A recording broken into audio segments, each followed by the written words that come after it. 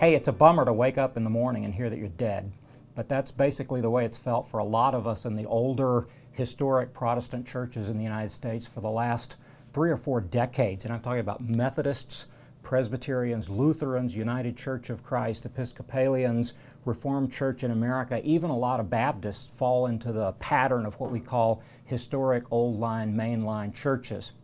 Back in 1972, a really smart guy named Dean Kelly, he wasn't dean of anything, his first name was Dean, wrote a book called Why Conservative Churches Are Growing. Now, one of the problems with that was, what did it make the rest of us out to be, like liberal or something like that? But his book tried to show that the older Protestant churches had been losing ground to the more vigorous, as he described it, conservative churches. He thought of them basically as fundamentalist churches. Everybody's been repeating Kelly ever since that time. It's like every 2 or 3 years a new book comes out and the guy says, hey, guess what? I've got some totally interesting news for you. Nobody's ever thought of this. Evangelical churches are growing and mainline churches are declining. And then 2 years later somebody comes out with a book and says, hey, I've got something totally new. Nobody's ever heard of this before. Evangelical churches are growing and mainline churches are declining. And then 2 years, well, you can figure out basically where it's going from there. It's a kind of repetitious cycle of writing. And I've become convinced lately that there's actually a lot of strengths of the older churches that we sometimes decry as mainline or old line or ecumenically engaged Protestant churches in the United States. Now, one of the things is that nobody wants to be called mainline. It's really, really offensive. It was considered very cool at one time. It has to do with Philadelphia and the main line of railroads that came out west from the city where all the affluent suburbs were. So it suggests a kind of high-class religion that's respectable but doesn't make many demands of people. Something like belonging to the country club, whether you actually play golf or not. Something like that. That's what mainline was supposed to suggest. But the word is stuck, and so we have to deal with it. Things have changed, though, since the time that Dean Kelly described. In the last couple of decades, in fact, since about the year 2000, 2001, as we made the turn to the third Christian millennium, statistics began showing a different kind of trend. And it's not actually a very positive trend for any of us. What the trend is showing is that evangelical churches are declining, megachurches are declining, at least with respect to population growth. Mainline churches continue to decline with respect to population growth. The Catholic Church is declining. Really, the only religious groups that are growing, according to these Pew Foundation studies, are very small groups. I mean, like Muslims are about 2% of the United States population or less. They've actually been growing, but it's a very, very small group within the population. The situation has changed, and some of the measures that we used in the past have changed as well. There is this huge myth out there then about mainline churches. One of my favorite ways of expressing this was Jon Stewart. You may have heard of Jon Stewart, a comedian and commentator. He was commenting on Chelsea Clinton's marriage to a Jewish guy, and he had a reporter. See, the problem was this was in a exclusive compound, and nobody could actually get in. So they had these reporters acting like they knew what was going on.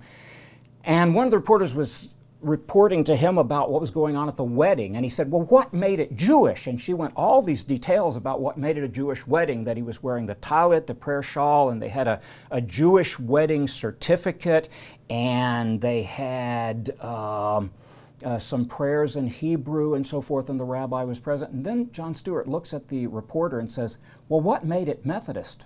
And she stopped for a minute, like she was really puzzled, and she said, well, they had a minister. And Jon Stewart looks at the camera and says, it's easy being a Methodist. It's like the University of Phoenix of religion. That's the impression that a lot of people have had. And in fact, that's what Dean Kelly said was the problem. People had made it altogether too easy to be Christian in these old line, mainline churches. And he was very concerned about that. Some things have changed, though, in recent years. One of the things that's changed is that we've had a different appraisal of where we ever were in the past. One of the things we've learned is that these mainline churches probably were never more than 25% of the United States population.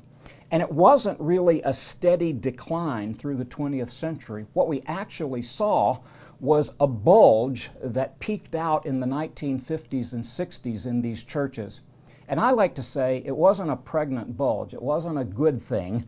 It was more like a sort of cancerous growth constituted by a host of nominal church members who really had no intention of seriously being Christian. If you've heard about the nuns, I mean, people who say their religious preference is none, there were people who were members of Methodist, Presbyterian, Episcopal churches back in those days who were acting like the nuns are today. I mean, they were basically acting like they didn't have any serious commitment to Christian churches. They were not attending, they were not showing outward signs of discipleship, and so forth. One of the things we've been tracking is weekly attendance. It's a very problematic statistic for our churches because the truth is most people don't come weekly anymore.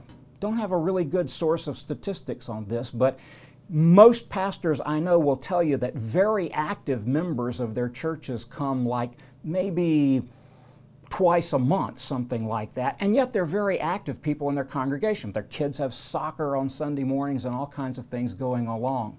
So a lot of the measures that we've used in the past are not very accurate. The main thing I want to say, though, is my research shows that we have a very strong core of very faithful people in our churches.